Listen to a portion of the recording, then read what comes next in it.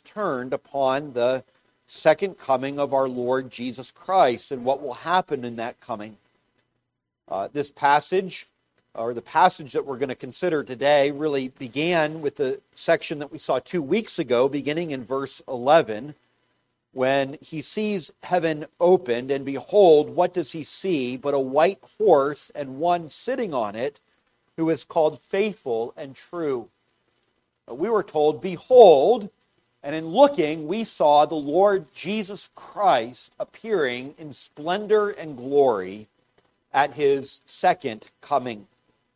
And so, having looked at the Lord Jesus Christ in his splendor and glory in verses 11 through 16, we now see what occurs at his coming in verses 17 through 21. And again, this is not the first time, nor is it the last in the book of Revelation that we will consider the second coming of Jesus Christ.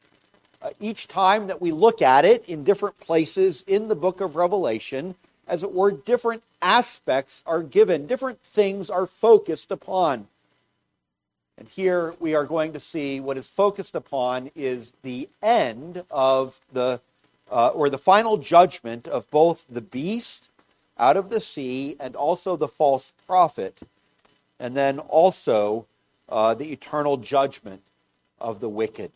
Well, with that in mind, let's now turn to Revelation 19 and hear God's word beginning at verse 17. Then I saw an angel standing in the sun, and with a loud voice he called to all the birds that fly directly overhead, come, gather for the great supper of God, to eat the flesh of kings, the flesh of captains, the flesh of mighty men, the flesh of horses and their riders, and the flesh of all men, both free and slave, both small and great. I saw the beast and the kings of the earth with their armies gathered to make war against him who was sitting on the horse and against his army. And the beast was captured, and with it the false prophet who in its presence had done the signs by which he deceived those who had received the mark of the beast and those who worshipped its image. These two were thrown alive into the lake of fire that burns with sulfur. And the rest were slain by the sword that came from the mouth of him who was sitting on the horse, and all the birds were gorged with their flesh. This ends this reading in God's word. Let's once again look to the Lord in prayer. Lord, these are sober words once again. Lord, even as we turn to this portion of Revelation, we give you thanks that you are not a God who has allowed evil and Satan to win at the end of the day. Lord, our God, that you are a God who establishes righteousness and judges with equity. The Lord our God in heaven, we pray that you would now give insight into this, your holy word. Write it upon our hearts, we pray. By your Spirit, use your word, that our minds would be trained and our affections turned to you, our God and our King. And we pray these things in Jesus' name. Amen. The reality of the second coming of our Lord Jesus Christ is something which is either ignored or mocked in the world in which we live. I wonder when the last time was that any of you saw a commercial on your television screen that said, this item that we're trying to sell you is very nice, but you know it's not ultimate. Christ is going to come again someday, and all of the toys and trinkets that we've placed our hope in, well, those are going to greatly pale in significance at that time. Anyone see a commercial like that this past week?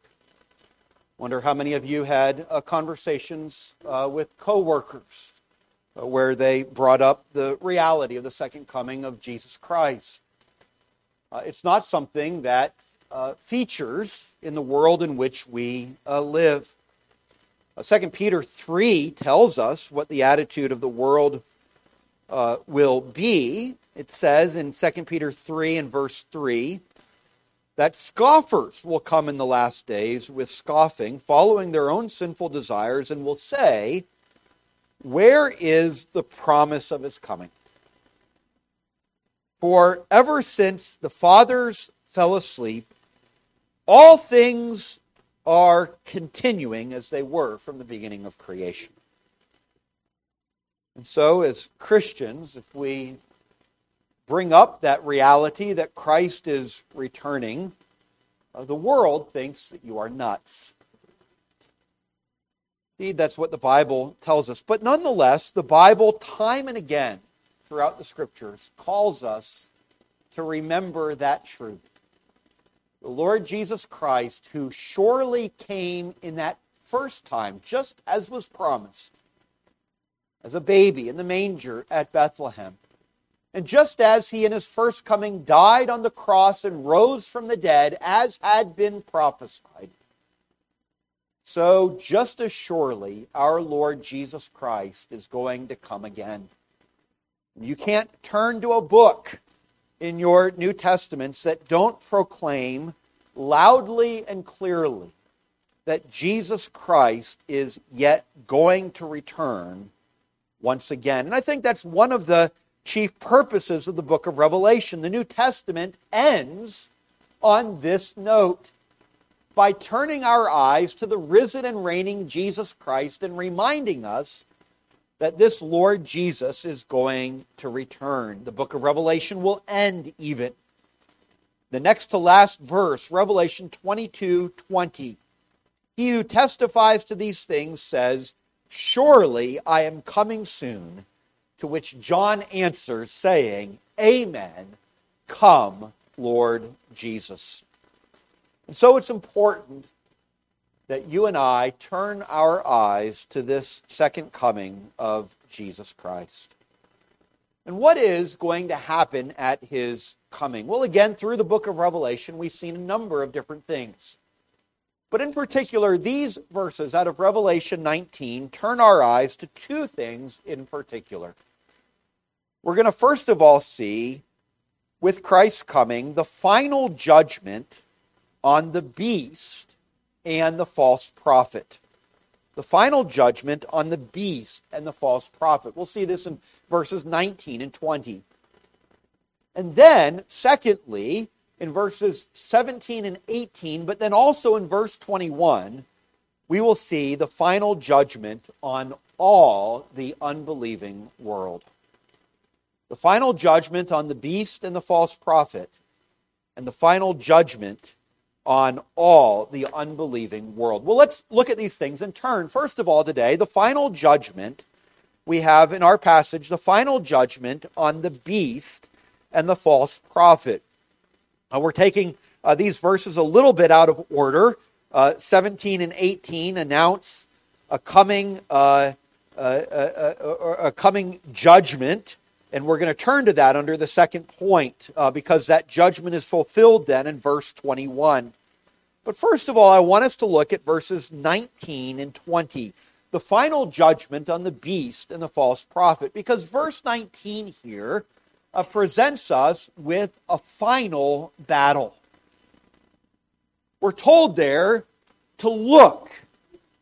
Just as John earlier in verse 11 looked and saw a rider on a white horse, once again, now in verse 19, he looks, and what is it that he sees?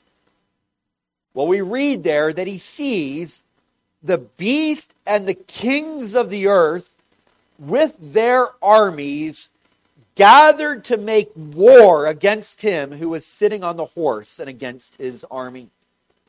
And then in verse 20, we are told also there of the false prophet who had done signs by which he deceived those who had received the mark of the beast and who had worshipped its image. So we have a beast with its armies and also a false prophet. Now, we have run into these figures earlier in the book of Revelation. Earlier in Revelation, we saw that this first beast was the beast who rose out of the sea. And this beast is symbolic. So in describing the beast here, this beast is a symbol. And the beast is symbolic of civil government in its persecuting power directed against the church. And here we are told of this great persecuting power against the church. And so the beast here with the kings of the earth who flex their muscles, as it were, seeking ultimate power and authority and are turned against Jesus Christ, the Lord and His anointed. It's really a fulfillment, is it not, of Psalm 2 that speaks there of the kings of the earth who have gathered themselves against the Lord and against His anointed. And here they are arrayed with very vast armies. You'll notice the plural there. It's armies. It's a vast number of them with a broad diversity, various peoples who together have now come together to oppose Jesus Christ. We are told that this will be active even at the second coming of our Lord. And so the beast is active. The false prophet also is active. The false prophet refers to the same figure that was described in Revelation 13 as the beast who is out of the earth. The beast who is out of the earth. And the false prophet, it is the same. And it represents a kind of false religion and ideology that speaks lies, that counters the truth of Almighty God. And in reality, we are told that this too is going to be present at the time when the Lord Jesus Christ appears. So we ought not to have any notion that when Jesus Christ appears again, He's going to appear to a world that has been completely Christianized. No, there is still going to be vast opposition to the Lord at His coming. And here it's represented as this beast and as this false prophet. Well, haven't we seen that? Don't we continue to see that in the day and age in which we live? In every continent today, there is the persecution of Christians. It wasn't just a first century thing. It continues in every age. In the West, we often feel this persecution on certain restrictions on freedom of religion, on mockery, on discrimination against Christians. Outside the West, in many places, Christianity is illegal. And people are imprisoned for seeking to share their faith or for owning a Bible. There are acts of terrorism that are done against Christians with authorities turning a blind eye to those things. There's even Christians throughout the world who are being put to death. There is still very much the persecuting power of this world. And the point here is that it's going to continue to increase. And it will continue to increase until that day when Jesus Christ appears again. Now, this doesn't mean that we ought not to seek to work very hard to maintain public morality and the religious liberty of Christians. We should do that, just like Paul, who insisted on his Roman citizenship amidst evil, persecuting Rome. And Paul did that in order to protect Christians. To say to the Roman government, you can't use your kind of unchecked, crushing authority against this Christian community. So too, you and I, even today, ought to insist on certain constitutional guarantees of liberty, the freedom of speech and religious assembly, and And similarly, foreign governments should be pressed not to commit atrocities against small Christian minorities in many countries. So just the fact that there is a persecuting power doesn't mean that we ought to simply say, well, so be it then. No, okay. But what it does mean, dear friends, is that when we do seek to work to seek to maintain liberties in this world, nonetheless, we should not be surprised and we should not despair when it seems like it is a very uphill battle. In fact, the Scriptures insist even that this anti-Christian persecuting power is actually going to culminate in a figure. The Bible speaks of him as the Antichrist, or the man of lawlessness in 2 Thessalonians. One who will claim absolute authority for himself, who will demand absolute allegiance, religious worship, and who will deceive many in those activities. So we do have a beast that is at work, and similarly, just like we see the beast at work today and until the second coming of Christ, so we see the false prophet, or the beast out of the earth, who is at work as well. The world has, in every age, been full of idolatry. If you look throughout the Old Testament, the nations surrounding Israel were idolatrous nations. If you look in the first century, at Paul in his various missionary journeys, what was he doing? He was preaching the gospel amidst idolatrous people. Think of Paul in Athens and all of the religious ideas that were swarming about Athens. Well, what was true in the Old Testament time and true in the first century continues to be true today, doesn't it? Even after all of these years and years of gospel proclamation, there is still false religion and false philosophy and idolatry that abounds. We live in a world in which there are a whole variety of false religions out there. We live in a world in which secular humanism has taken root, in which various kinds of postmodern philosophy are being proclaimed. Different moralities than the morality proclaimed by the Bible. The Bible is routinely ignored. People have different thought patterns than that given to us in Holy Scripture. Friends, and that is going to continue until the second coming of our Lord. This is why, again, just like we are to oppose the persecuting power, similarly we are to fight back against false forms of philosophy and thinking. We are to develop a Christian world and life view. We are to engage in apologetics. But nonetheless, there will continue to be this false prophet.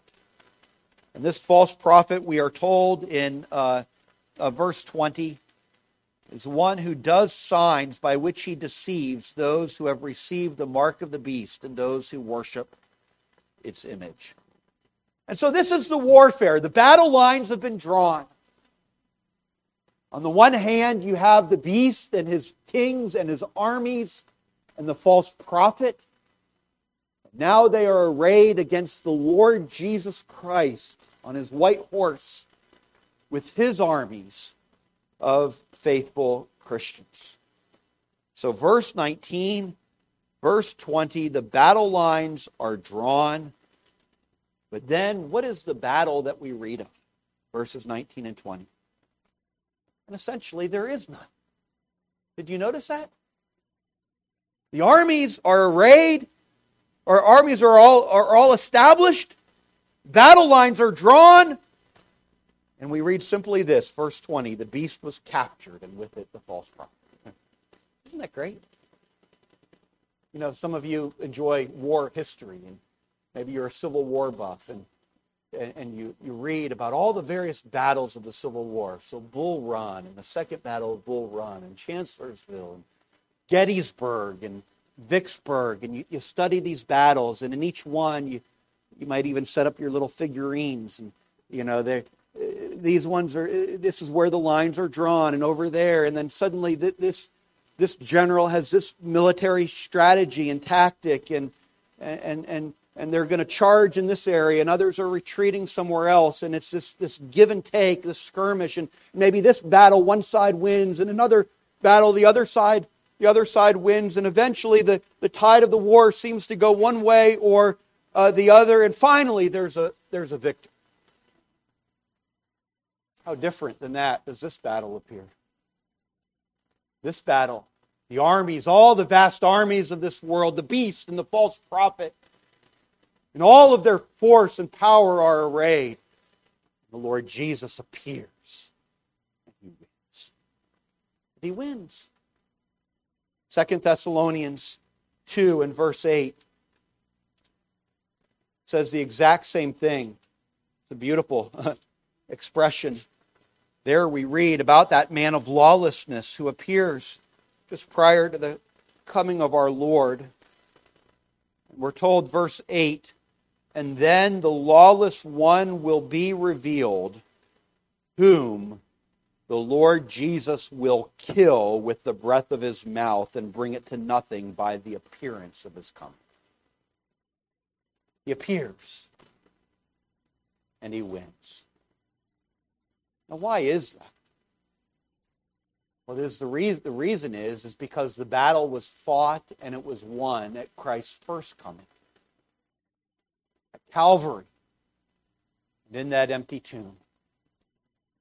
When Jesus Christ came bearing the sins of His people, and by His sacrificial death has secured the salvation of everyone who belongs to Him. And by His victorious resurrection has come into resurrection life, which He will bring to all who trust in Him. And so no matter what the evil of this world does, no matter their sin, no matter their power and their strength, they cannot compete with this Lord Jesus who has already secured final and everlasting victory for all of His people. The battle is His. And do you see what confidence this should give us? Friends, we live in dark days. Yes. We live in the days of the beast and of the false prophet. And I'm here to say that we ought not to expect a final victory until that time when Jesus Christ appears. So next year, if Christ hasn't come back, or 10 years from now, or 100 years from now, there likely are still dark days that are ahead. But we know the one who will gain the victory, and who will gain the victory simply by His appearing on that final day. And that gives us confidence. And this is why you and I ought not to be held captive by fear. Now, sometimes we can be afraid, can't we? We look at the culture around us and we say, I'm afraid to bring up children today in this kind of culture.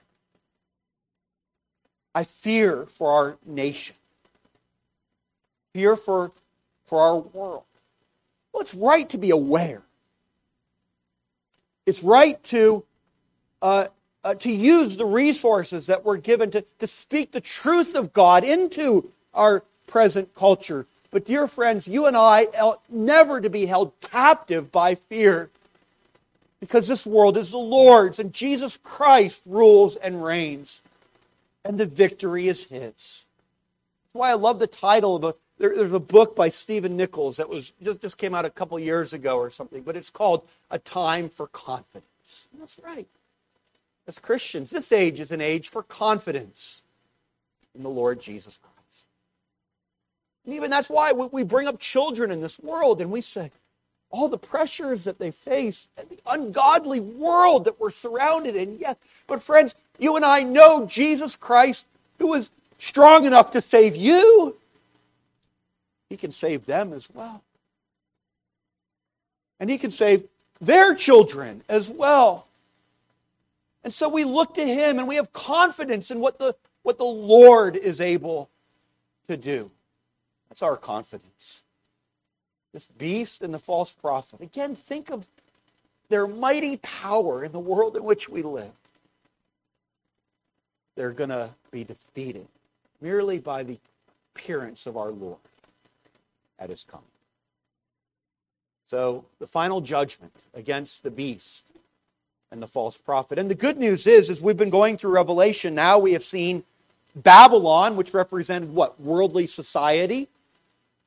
And now the beast, which represents worldly government and its persecuting power. We've seen the false prophet, which represents worldly ideology. All of them have been defeated by the Lord Jesus Christ at His coming. And it's going to get really good when we get to chapter 20. Because then we see the one who stands behind all of that, Satan himself, also finally cast in to that lake of fire. What good news that is. Well, the final judgment on the beast and the false prophet. Let's move on secondly now. Secondly, to the final judgment on all the unbelieving world. These verses tell us again of the final judgment of the beast and false prophet, but it doesn't stop there. And you'll notice the passage began in verses 17 and 18 with an angel who was standing in the sun, this central place, which exhibits something of brightness and radiance, even the radiance of the glory of God. And he is then proclaiming with a loud voice. But the words that he proclaims are these. He calls to the birds to come and to gather for the supper of God, to eat the flesh. And then it's going to go through various categories of kings and captains, of mighty men and horses and riders. And here it's listing all of the powerful and the mighty. And he's saying that merely your worldly possessions, your worldly power, your worldly status cannot save you from the coming judgment of God. And so it's all the great and mighty, but lest you think it's only them, it goes on to say, and the flesh of all men. Men used generically, men and women, all people, both free and slave, both small and great. It is announcing a judgment against all humanity that is apart from God. And then if you go down to verse 21, you see indeed that this judgment comes. The rest, we are told, are slain by the sword that comes from the mouth of him who is sitting on the horse. And indeed, those birds that were called upon in verses 17 and 18 are engaged as they're gorged with their flesh. There's so much to learn here. Here we see, certainly on the one hand, the judgment of a judgment that is universal. Who does this judgment come upon? It comes upon all. But it comes not upon those who belong to the Lord. That's made clear. The Lord is with his army. But these are those who are with the beast and the false prophet. Those who are described in verse 20 as having the mark of the beast and worshiping its image. You say, who has the mark of the beast?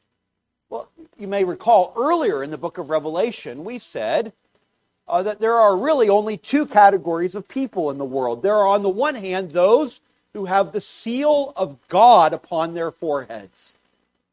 They are redeemed by him. That seal is the Holy Spirit inside of us, assuring us of eternal life in Jesus Christ. That's one category, but if you aren't those with the seal of the living God, if you're not possessed by him, then you are one who has the mark of the beast. That is, you belong ultimately to Satan. You are following the prince of the power of the air, the spirit that is now at work, as Ephesians 2 tells us, in the sons of disobedience. And so the mark of the beast here, what's described as that, is simply describing the entire world that does not believe upon Jesus Christ. The entire world that has not submitted themselves to the Lord. And it is all of that world, every single one, who has not bowed to the knee to Jesus Christ, is included in this judgment. Well, it's described here, this judgment, as a judgment in which the birds will come and eat their flesh. Why this kind of language? Well, in the ancient world, to not have a proper burial was a thing of great dishonor. And so to die, you think especially, say, on a battlefield, where the birds begin to come and to feast on you, well, that was a sign of dishonor. It was a sign of total defeat and humiliation. It's even a sign of the curse of God. And so here it is saying that this world, in all of their might and strength, nonetheless is going to come to that place of defeat and shameful subjection to the Lord. And lest you think that lake of fire that's described for the beast and for the false prophet is only for them, we'll see later in Revelation 20 and verse 15 that it uses that same language to describe all the unbelieving world. Chapter 20, verse 15, if anyone's name was not found written in the book of life, he was thrown into the lake of fire. So it's a picture of the eternal suffering of hell. It's a picture of a judgment, of the wrath of God, of divine retribution for sin. That's what's meant by this picture. And you'll notice that this event is called, verse 17, the Great Supper of God. What a startling contrast this is to that other supper that we read of in Revelation 19, right? The marriage supper of the Lamb. So it's saying, basically, that all humanity is going to participate in one of two great suppers. Either you will be part of that bride of Jesus Christ, ready for her bridegroom at his appearing, and for the eternal joys and delights that come with feasting with him for eternity. Or you will participate in that supper, which is for the vultures and eagles of this earth, feasting upon you as the one who is judged. That's the imagery that's given. And it's saying one of the two suppers will be the one that you attend. It's a great supper of God. Well, these are sober words of judgment, a final judgment on the unbelieving world. And it's saying here that you and I need to be those who live in light of these realities. Such a coming day of judgment will soon be here. So I want to just close by making a couple words of application of this second point. This final judgment on the unbelieving world is coming. What does this mean for you and for me as believers? Well, the first point is this. It is that the coming judgment day ought to make us zealous in the work of evangelism. The coming judgment day ought to make us zealous in the work of evangelism. You know, the world around us, the unbelieving world around us, does not, as it were, does not know enough, or their minds, as they are turned in enmity against God, are not thinking clearly enough to be afraid for themselves. They don't know enough to fear for their own souls. They are kind of blissfully ignorant of the doom that awaits. Dear friends, you and I know what is coming. You and I know of the coming judgment day and of its certainty. And so what is it our job to do? Our job is to tell others. And to tell them of judgment, and to tell them of hell, but yes, also then to tell them of Jesus Christ, and of His redeeming love for sinners, and of the grace that met you in your state when you were under the condemnation of God, and the beauty of this loving Savior. And now, friends, now is the day of salvation. That's what this is saying. There is a day of judgment that is coming, but it is not yet. It's coming, it's not yet, though. So what does this mean that we should be doing as Christians? We need to be zealous in the work of evangelism. And there's many things that you and I should be doing. This is why really central to our lives as individual Christians and to the life of the church ought to be the evangelistic proclamation of the gospel. It's what is most needed in the light of the coming judgment day. And so let me just give some examples of things that we can do. On the one hand, the Christian church ought to be producing Christian literature and Christian media that gets the gospel message out. And that's a good thing, that books are produced, that tracts are produced, that sermons are posted online. Dear friends, we ought to seek to do a variety of things like this to get the message of the gospel out. Distribute the message of what Jesus Christ has done for sinners. Similarly, what we can be doing is to continue to support the preaching of God's word in this place. We're part of a local church. Do you realize that by both the tithes and offerings that we bring that pays preachers, but also by our faithful attendance and involvement in the life of the church, by God's grace, you have a part in ensuring that words of life and words of truth are being preached, proclaimed in West Springfield and in the surrounding region. That here is a place where people can come and to hear that message which will save them from the terrors of hell. And that's a glorious thing. And so what goes on in this church is not a small thing at all.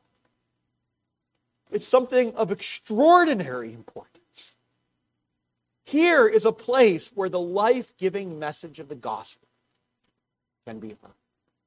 So then we ought to seek to bring people to hear the good news as it is in Jesus. To invite them to church so that they might hear the gospel proclaimed. Well, a third thing that we can do is to support the work of missionaries. And again, we do that.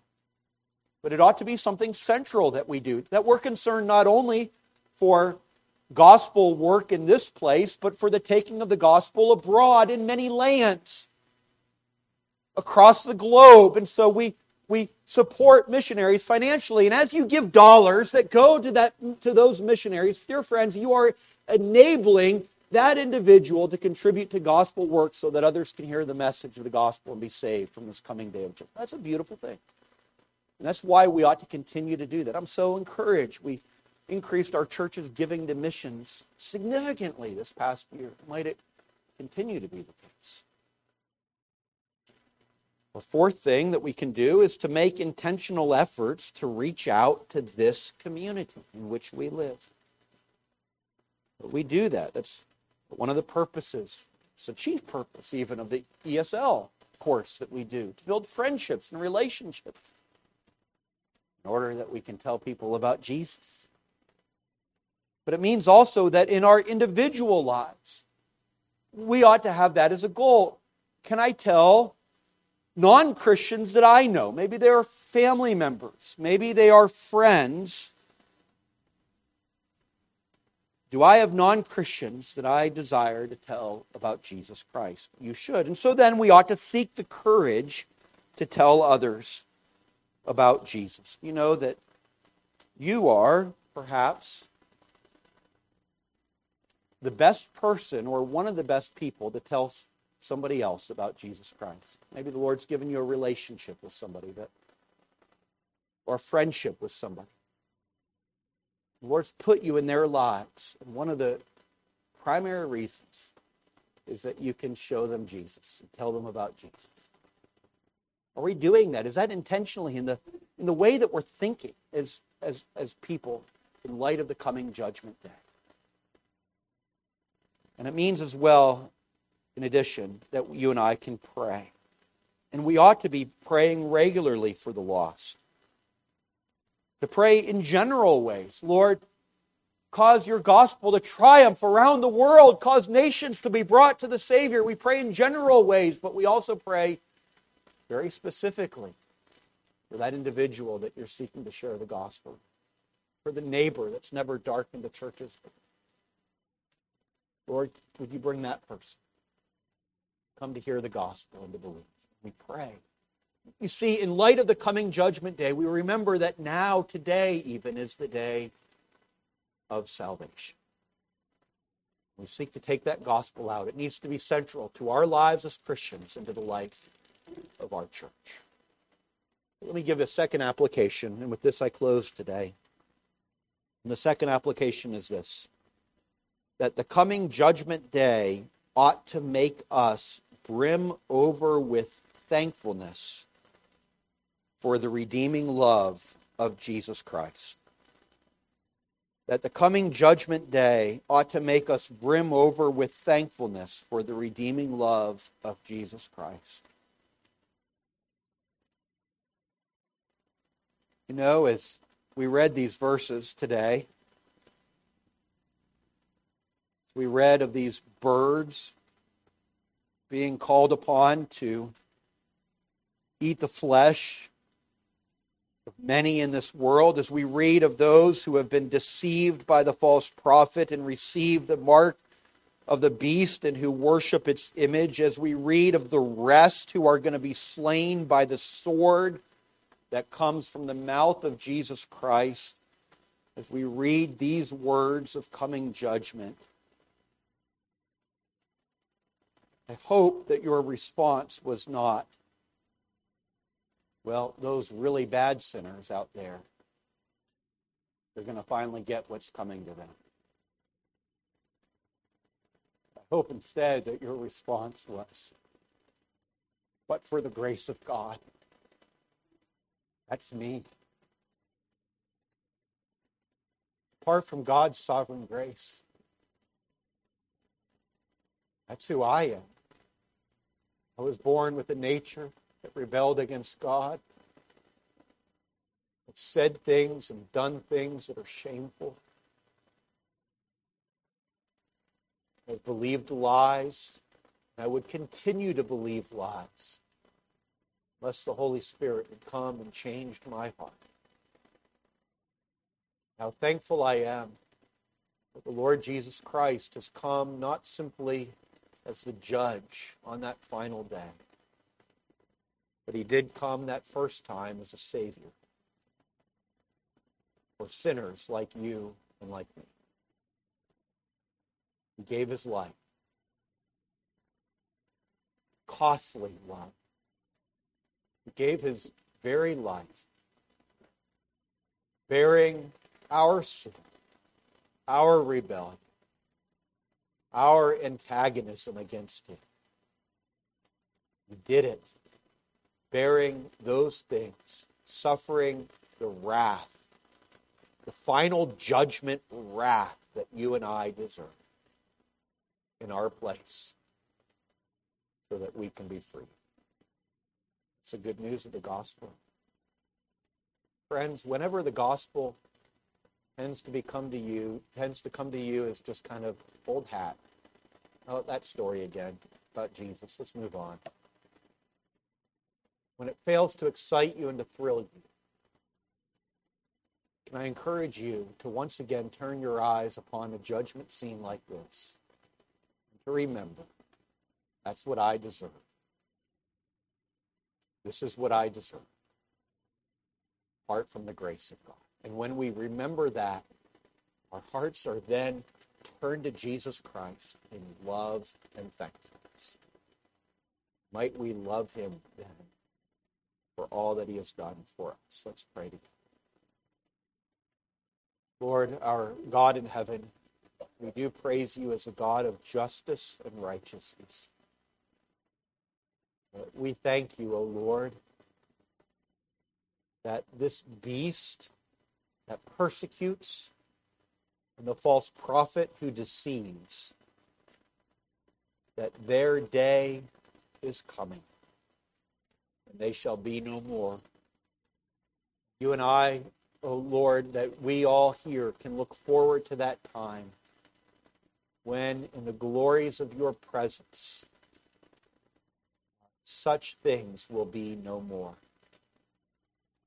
We thank you, O Lord, for your saving work for sinners like us, that though we deserve hell, you have sent your own Son, Jesus Christ, to save us from the hell we deserve. Lord, would you turn our hearts to you in abounding thankfulness? And give us a zeal as well for souls, that others might be saved from the wrath to come. Lord, our God, use us to this end, that we would live lives transformed by Jesus Christ, by your gospel, lives certain of your second coming. Lord, do these things in us, we pray. We give you thanks. In Jesus' name, amen. We're going to sing now in response. It's a hymn that's printed on the insert in your bulletin, or it appears on the wall. But in this hymn, we do thank the Lord for what he has done for us in